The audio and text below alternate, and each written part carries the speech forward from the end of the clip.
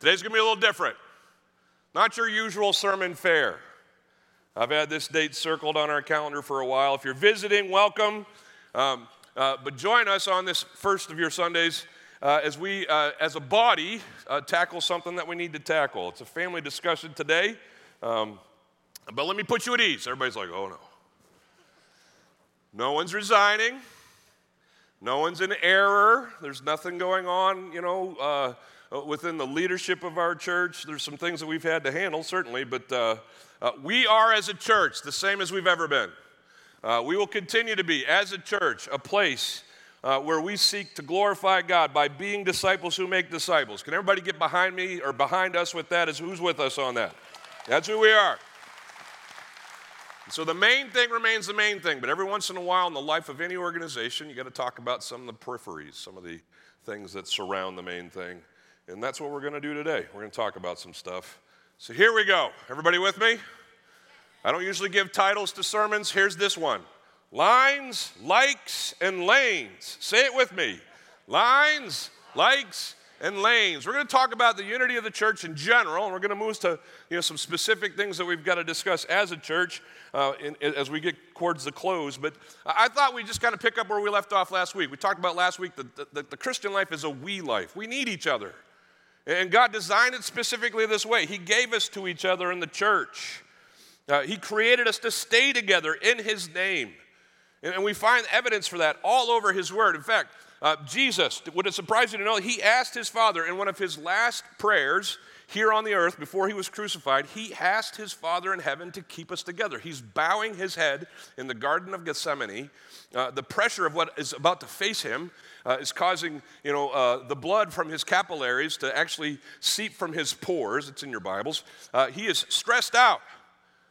Has lots to pray for. Anybody ever had lots to pray for? But what does He pray for as He finishes and concludes there in the garden? He prays for us. He prays for our unity. Look what He says in verse 20 of chapter 17 in John. He says, I do not ask for these. And He's maybe pointing to His sleeping disciples who are over there. So I not only ask for those guys, but also for those who will believe in me through their word. Everybody wave at me if you're a Christian. Anybody in here a Christian? Okay, that's you. Jesus prayed for you the night that He was to be betrayed and sent to His cross. I pray also for those who will believe in me through their word, that they may all be one. How many? One. Just as you, Father, and I in me, and I in you, that we also may be in us, so that the world may believe that you have sent me. Lots of phrases there, but He's like, hey, I want the church to be one, Father, like you and I, and the Spirit are one in the triune nature that we are as God. Give that to your followers, to your church, all who would believe in me. The glory that you have given me, I have given to them, so that they may be one, even as we are one, I in them and you in me, that they may become perfectly one. Oh, wow. Not just kinda, but completely. It's the Greek word teleos, perfection, complete in our oneness, so that the world may know that you sent me and loved them even as you loved me. We talked about this last week. Us staying together testifies to the world about the one that we follow. Unity in the church draws us closer to each other, certainly draws us closer to God, and speaks to a world that needs Him. But Jesus knew, that's why He's praying this. He knew that unity was going to be a problem for us.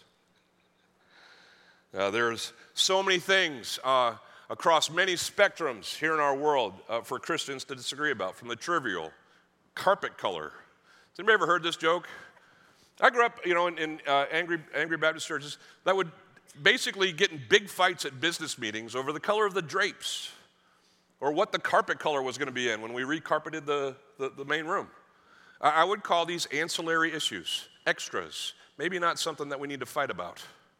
Okay, pick the color. If you don't like it, close your eyes while you're in here. Okay, everybody just, it's trivial, but then there's certainly more serious things, the theological issues that shape and mold us, and as we interact with God's word, we have to fall somewhere on them.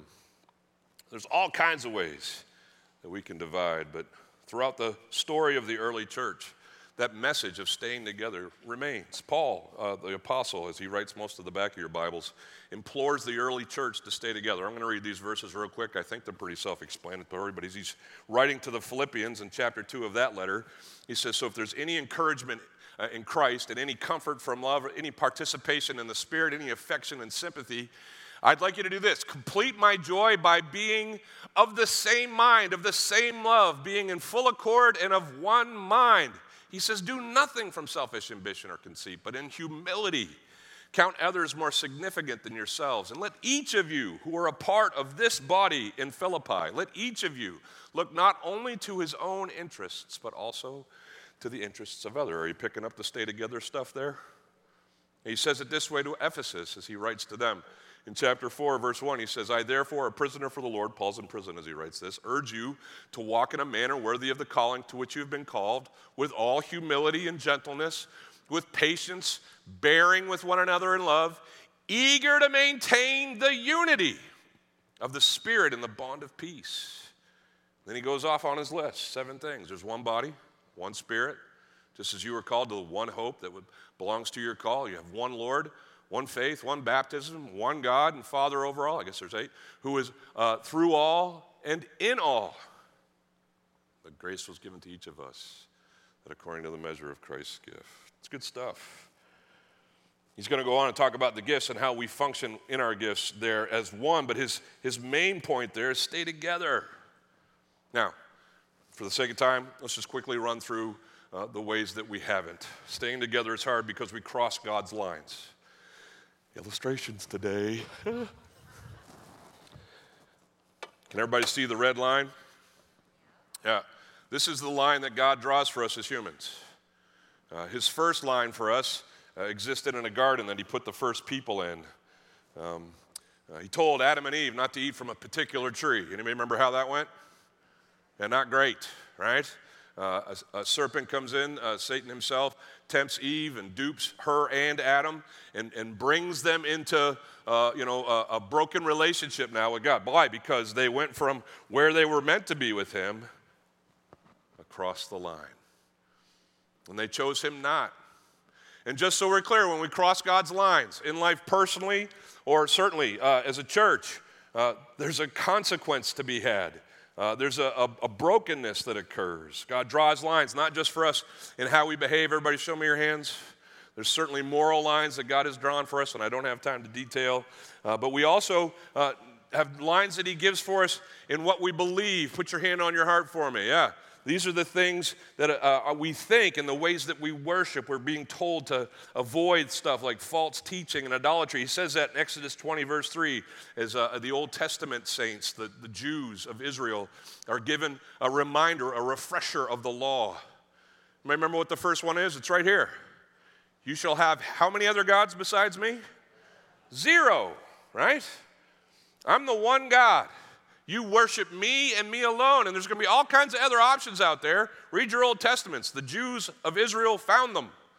They kept flying off into all these false religions, all these false ideas of who God was. But over and over again, in our Bibles, God, through his writers, inspired these words. Trust in the Lord always, right? In all your ways acknowledge him. He'll direct your paths. Stay with me as you stay together. Did that change after Jesus came? The answer is absolutely not. It still happens in the church today that we're meant to be here, and a lot of times we end up over here in how we think. We just miss the purposes that God has for us in our ways of thinking. This is why the church must stay together on the essentials of our faith. The church has to understand what is patently Christian, agree on those things, and stay together. Otherwise, we don't have what we have in Christ. If you go to our website, you'll read there what we believe. You can click that button, and it'll show you. Here's our essentials. There's 9 of them. Just listing them quickly, we believe that God is triune. He exists as Father, Son, and Spirit. We believe that God created man for himself, and that man made a mess, and his mission is to draw us back to himself through Jesus. We believe in eternity, that it's secure for those who are in Christ. We believe that Jesus was born of a virgin, that he is fully God and fully man all at the same time. We can't mess with that. We believe in the Holy Spirit as the third member of God's triune nature, that he is our helper and aid. We believe in salvation by faith alone, in Christ alone, through grace alone. We believe in the Bible, that it's the inspired, inerrant Word of God. Tough to handle sometimes, but it's how he's revealed himself to us. We believe in the ministry of the saints and the worship of our Father. That's what we're doing right now. We're worshiping him by opening his word, singing his songs. We're making this about him. These are the essentials. Certainly not exhaustive, but the ones that we must hold to be Christian. In the early church and even today, people fall off and cross this line outside of the things that God would have us believe. There's warnings in these situations in our Bibles. John writes in his second letter that everyone who goes on ahead and does not abide in the teaching of Christ, that person doesn't have God. Whoever abides in the teaching has both the Father and the Son. And if anyone comes to you and does not bring the teaching of God, the teaching that Jesus has set up for us, these essentials of our faith, don't receive them into your house or give them any kind of greeting, for whoever greets them is complicit with them. He takes part in those wicked works. Now, we've got to be vigilant and make sure that we're sticking to these essentials and not crossing this line that God has drawn for us in what we believe. So for the sake of time, that's all I'm going to say about lines. Can I move on to likes? Too often the church is guilty of dividing over their likes and not God's lines. Here's what a lot of people love about church: comfort. Oh, let me find the place that suits me. Right? We've kind of indoctrinated ourselves with this whole like thing, right? Every social media platform has given us the opportunity to give a thumbs up or a thumbs down, right? Like this, don't like that. And sometimes, as humans, we think our preference is ultimate, and we should have what we want, especially here in America. You know, work hard enough, get what you want. But we apply that to church. Can anybody guess how being comfortable works in church? I hope we make you comfortable to a point. And it's certainly not wrong to have your preferences, but may God help us and judge us if we ever get up here and preach to you that your preferences are what's most important in your life with him. Christians get all caught up in all kinds of preferences. Anybody want to guess what some of them are? Yeah, someone said music. That's what I had, number one. It's too loud, it's too soft, it's too fast, it's too slow. It's, too this, too that. Where's my sister, Darnisha? We love you. Thank you, sister. Yeah. Okay, yeah.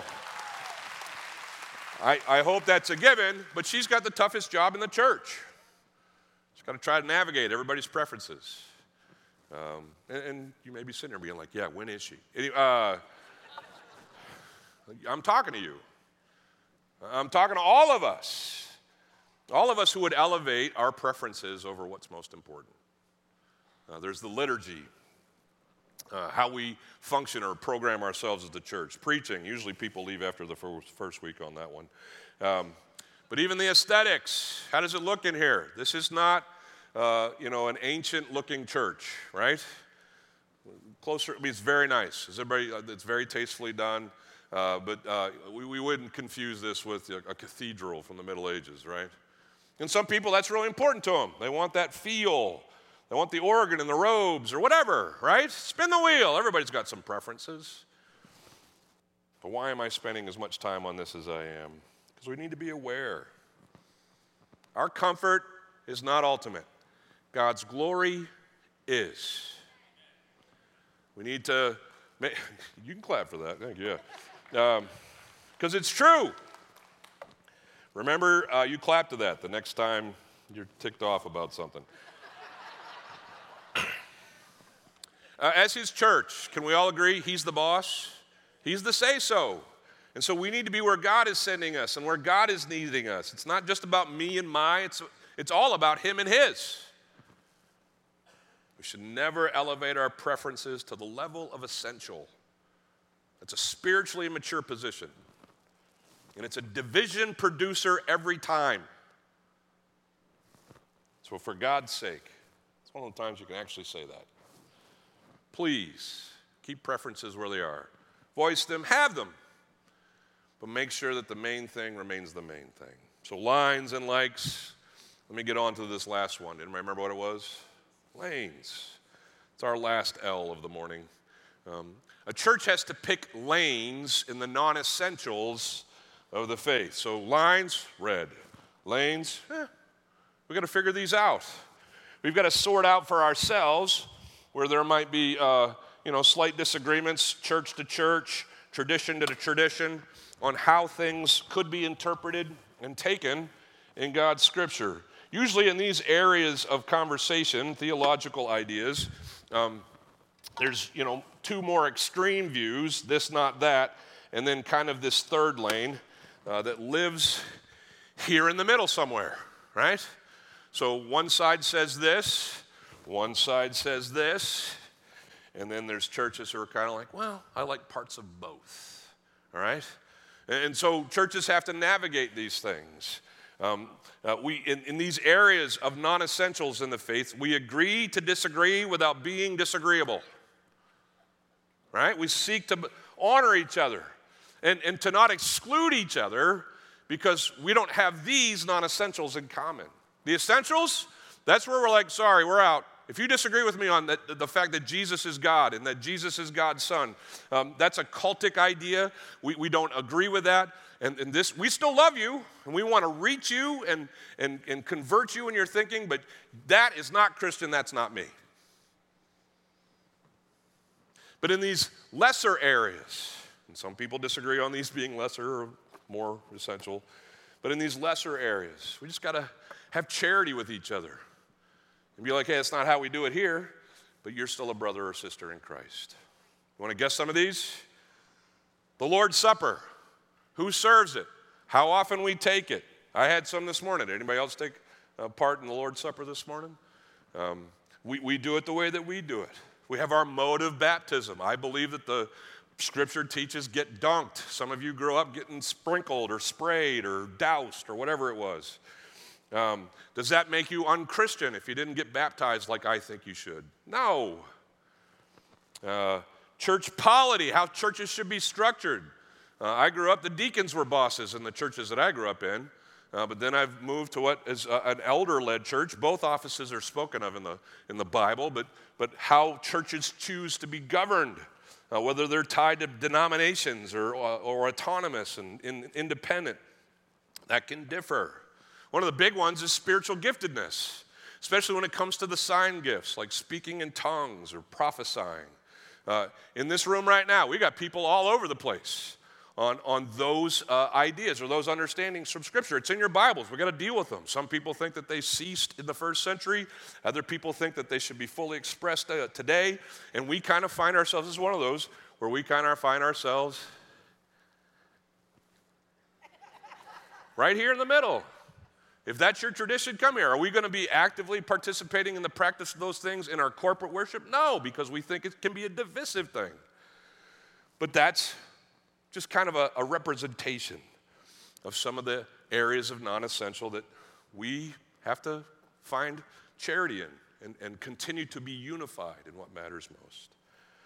Now, the one I want to talk to you about today with the rest of my time is the one that we got to kind of do some stuff about. And it's specifically the roles of the ladies in our church, the roles of women in leadership in the church. I've been reading excerpts from this book that I read a long time ago. If you want to join me in this conversation on a deeper level, I'd encourage you to get this book. It's called Two Views on Women's Ministry. It's in a Zondervan series called the Counterpoint series. This was a revised edition. It's got 4 views now. They didn't change the title. But they've got other lanes in this particular area of conversation.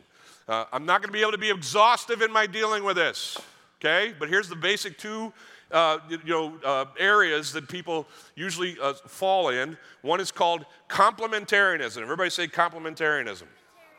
Here's what complementarianism is. I wrote it down for you. Complementarianism holds that God restricts women from serving in certain church leadership roles and instead calls women to serve in equally important but complementary roles. That's this end, okay? In recent years, there has been a movement towards a different understanding of many of the same passages that complementarians, it's a hard word to say, would say promote or support their ideas. This is called egalitarianism, okay? I'm going to just skip forward for me. I'm going to get back to the verses here in a second. But egalitarianism, there we go. Everybody say egalitarianism.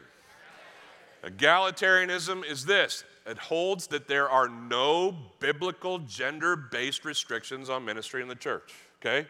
So let me go back here to the complementarians. They go to verses like these in 1 Timothy chapter 2, and they interpret them specifically and literally for all time.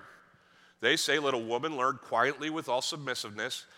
Paul says, I do not permit a woman to teach or to exercise authority over a man. Rather, she is to remain quiet. Okay, again, don't have time to go into the in-depth dealings of the two views and their handling of this passage, but complementarians read this passage and they're like, there, done, that's it.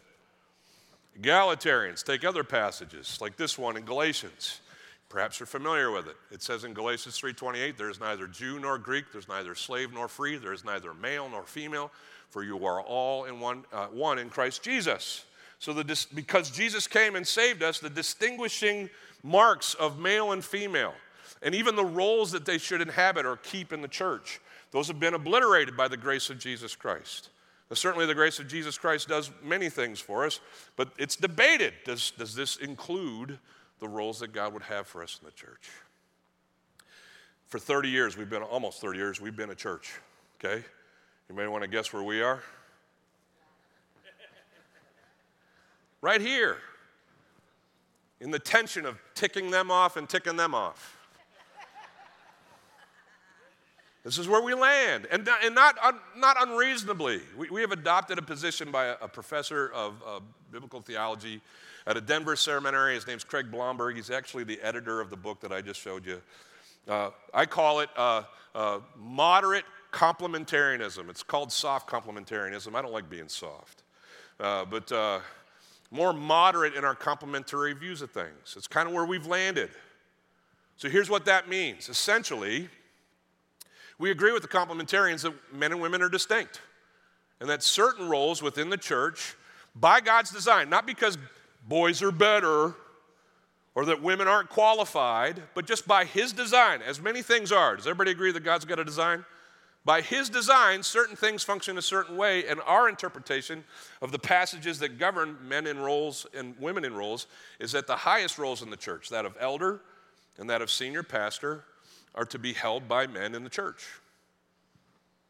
Now, what that means is that any other spiritual giftedness area where a woman could exercise her gifts can be exercised under the headship of those men, of that leadership board or that leadership group in our church. And so Darnisha gets up as the pastor of our worship and leads us in that role. She leads our men and our women. And we have absolutely no pause or conviction in that, because she remains under the headship of what we believe God mandates for male role leadership, and she functions in the fullness of what God has gifted her to do. I'm sorry, Darnisha, I'm using you a lot this morning, but that's how we roll. Ladies, we want you, listen, look at me. Your elders want you to discover and implement your gifts that God has given you, and to be used of Him in this church and around wherever God sends you in the ways that He's designed you to be used. That's what we believe. And it's what, I'm bringing it up, it's what we've always believed, because this next part's going to make a little more sense when you understand that this is where we've always landed. We've never not been this idea. So this is a question, and we'll kind of finish. Why are we talking about this, Mark? Well, it's good to know. It's good to hear where we stand as a church. If you're a member of our church, perhaps you've asked these questions in our membership class, and we've given you similar answers. You've stuck around. I'm guessing if you've stuck around here, we haven't been different for the 30 years we've been in existence. And if you've stuck around, maybe you disagree with me, you're more of that end or this end, but you've stuck around because, hey, it's a minor issue, it's a non-essential, and even though I may disagree, God has me here. I say thank you, and I say good for you. But we're talking about this specific issue because a unique situation has come up for our church. Our position hasn't changed, But those whom we have shared affiliations with are potentially changing their position soon. This might be a surprise to some of you. We are a member of the Southern Baptist Convention of Churches. It's not on our billboards and stuff like that, but we have always been. We were started by and have always agreed with creedally the beliefs of the Southern Baptist Convention. Even though we are not super active, we're not a Southern Baptist as some other Southern Baptist churches. I've never been to any of the conventions. I know many of the Southern Baptist pastors here. I love them. I'm not near as Southern Baptist as they are, right? So even though it's kind of a tacit or not a dark, heavy line of connection, we have been connected with them gladly, willingly, happily, in the time that we've shared our association. This past summer, the Southern Baptist Convention took place in June. 12,700 delegates attended, and the way the Southern Baptist Convention works is they take votes on certain positions.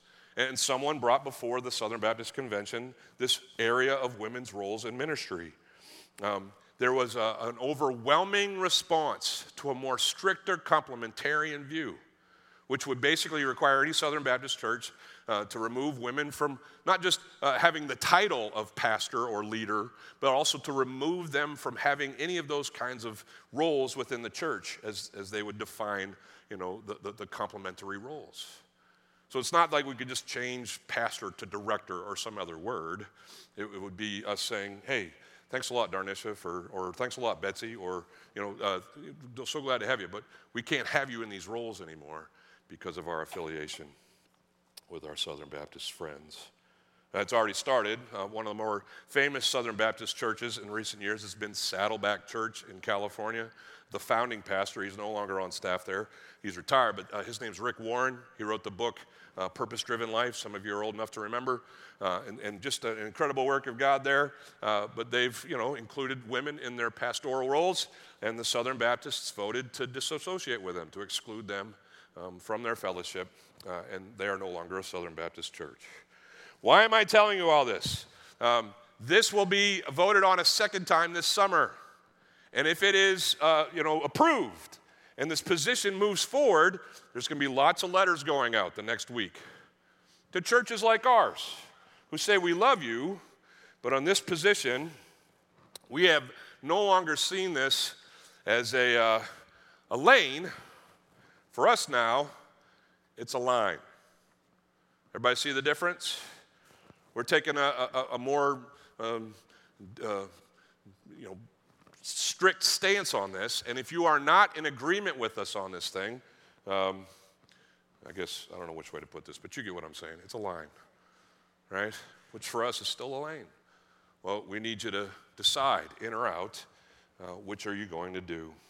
Our elders have prayed behind the scenes. This is what we do at elder meetings. Some of you might think we just sit around eating banana pudding. We do that too. It's really good. We pray a ton, and we weigh what God would have us do in these kinds of situations. Thankfully, in my time as your pastor, never had one of these. But this has come up. And so we've talked and prayed and wrestled and debated what God would have us do.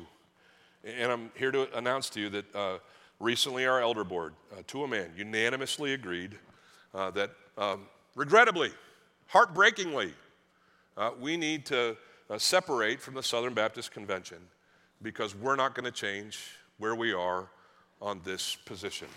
Oh. Okay. Thank you. Well, as your claps stop, we love the Southern Baptists. Okay? I am not up here impugning them. We agree with them in almost every other area of theology and purpose, and we've shared so many sweet relationships. There's a guy, he's the head of the Tampa Bay Baptist Association. His name is Mike Kahn. He's just one of the dearest brothers in Christ that I've ever met. He was instrumental in us partnering with First Baptist Church of Mango, which has now become the chapel. I've known him for all the years that I've been here, and we've just had this sweet fellowship of having this, like denomination. We pray, listen to me, and he's already said this to me because we've met and talked about this. I told him where we're kind of heading, and he's like, hey man, as far as I'm concerned, let's continue to minister together. Let's continue to be brothers. We're not separating from them.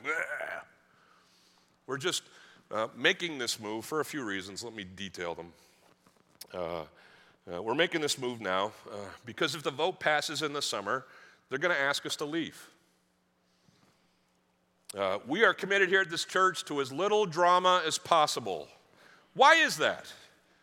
Because there's way bigger things at stake than who we are affiliated with denominationally. I love the Southern Baptists, but give me Jesus and his gospel and let me share it with people who need it. We want to be about that, not the potential media circus that could be us being disavowed or disassociated or asked to leave or whatever that is. We want to be people who love God and love those that he loves. We want to serve him and serve others. We want to continue to be about disciples, or being disciples who make disciples. So our position hasn't changed, but we feel it's time for our relationship with the denomination that we have loved to move in a different direction. Some of you might be like, if you're not in a denomination, because you grew up in different denominations, who's going to provide accountability? Are we going to seek another partner to make sure that that continues? Let me just kind of explain briefly for you how the Southern Baptist Convention works. There's some 47,000, I think, I might have that wrong, churches in the Southern Baptist Convention, but they all function autonomously. The Southern Baptists are different from other denominations in that there's no bishops and there's no, oversight from the head office or the state office or there's certainly relationship and mutual purposes being seen and met. But as far as the Southern Baptists coming in here and telling us to do anything a certain way, other than where we're heading, that's just not how they function. And I think that's great. I believe every church should function autonomously. And so for the 30 years that we've been in existence, the authority or the checks and balances of your church has always rested with the elder board and the pastoral staff that they partner with to lead things around here. Let me encourage you. The Southern Baptists, obviously, because of how their nature is, have never required like churches to have audits. Our elder board has always required us, going into the business side of things, to audit our books. And you'll be glad to know we're squeaky clean every year. Now, sometimes the number's higher, sometimes it's lower, right? But by the grace of God, we've never had anything untoward happen in my time with you. And it's greatly in part because we make sure that nothing untoward is going on as we, submit ourselves to an outside, governing, auditing team, and they come in and tell us, here's where you need to fix stuff so that you can be right as rain in how you follow a heart after Jesus. I know this might kind of bore you on the business side of things. Some of you are probably like, oh yeah, Mark, keep going. Are we almost done? But I just wanted you to hear that. We're not going to go seek another denomination to join. We're going to become, and actually continue to be, God's church called Bay Life. And we're just going to continue to function the way that he wants us to. Now, for that to happen, here we go. Details. Who loves details? We are, as an organization, incorporated under some bylaws and some articles of intention, or articles, I'm forgetting the name, but we got rules. The bylaws that govern us, can you imagine, as a Southern Baptist church, they're filled with Southern Baptist language. And so if we decide that God, and we have, that God is leading us to no longer officially associate with that denomination, we need to change the wording of our bylaws. Here's where wave at me if you're a member of our church. How you doing? Here's where you guys and us come in. We have to, by our bylaws, if we're going to, alter or update our bylaws, put that before you guys. Let you, just read all of the bylaws and make sure that we're not doing anything crazy. But then to come in a couple weeks' time, February 18th, and after both of our services that week, we'll have an opportunity to approve these updated bylaws as a part of this measure to move in the directions that God is leading us to go. Okay, so we have provided for you on our website the updated and the previous versions of our bylaws. You can go to baylife.org/weekly. Do it right now on your phones if you want. And you can click the button that says bylaws and articles, and it will take you there, and you can read everything that you're going to have the opportunity to ratify and approve or disapprove, whatever it is, and that will be happening in a couple weeks. Next week after the second service, I know this is the first service crowd, but if you got questions, here's the two ways you can do that. You can email to baylife at baylife.org. So baylife, all one word, at baylife.org. Any of your questions, and we will, through email, try to answer those as best we can for you as we move towards what's going to be happening in a couple weeks. But if you want to come and talk with myself and our executive pastor, Tom, and the elders present about any of these issues, we will entertain that after second service next week on the 11th of February in the loft next door. You can join us there. Finally, as I've already mentioned, we're going to have the opportunity to vote to approve these new bylaws and articles on February 18th. We'll have electronic opportunities. You can use your phone or ballots. That's the deal. That's what I needed to share with you today. Told you it was going to be different. Can I share you with a couple pictures as we close? Darnesh is going to come up. We're going to sing. Thank you for just being a support to our church. I'm looking out at many people that I've known for years. And this is a little different. It's something that we have to walk through. But I've just been so blessed to be your pastor, so blessed to see how God has worked amongst us, kept us together in so many ways. I trust as we move forward, we'll continue to do that. If we come back after our vote in a couple weeks and we haven't secured what we need to, just keep in mind, we're not changing our position. This isn't a vote on our position. As the elders have sought God, this is where we've always been. And so we either do this now or it's going to be something that happens to us probably in June. And so that's why we're doing it now. I had one of our teammates on our staff produce a picture. This is who we are today. Everybody see it? And this is who we're going to be tomorrow. Yeah. Everybody picking up what we're putting down there? By God's grace, we're the same. Nothing has changed here. Some of the peripheral things around us need our attention, but our mission is the same. To glorify God by being disciples who make disciples. To seek to honor Him in all of our handlings of His Scripture. And where He leads us, to stay where He leads us. Even if that creates these kinds of situations that need our attention. I think it's great at a time like this for us to close just with that song that we sang before I got up. To be reminded that we're here to be a blessing to God, to each other, as He blesses us. Will you stand with us as we sing?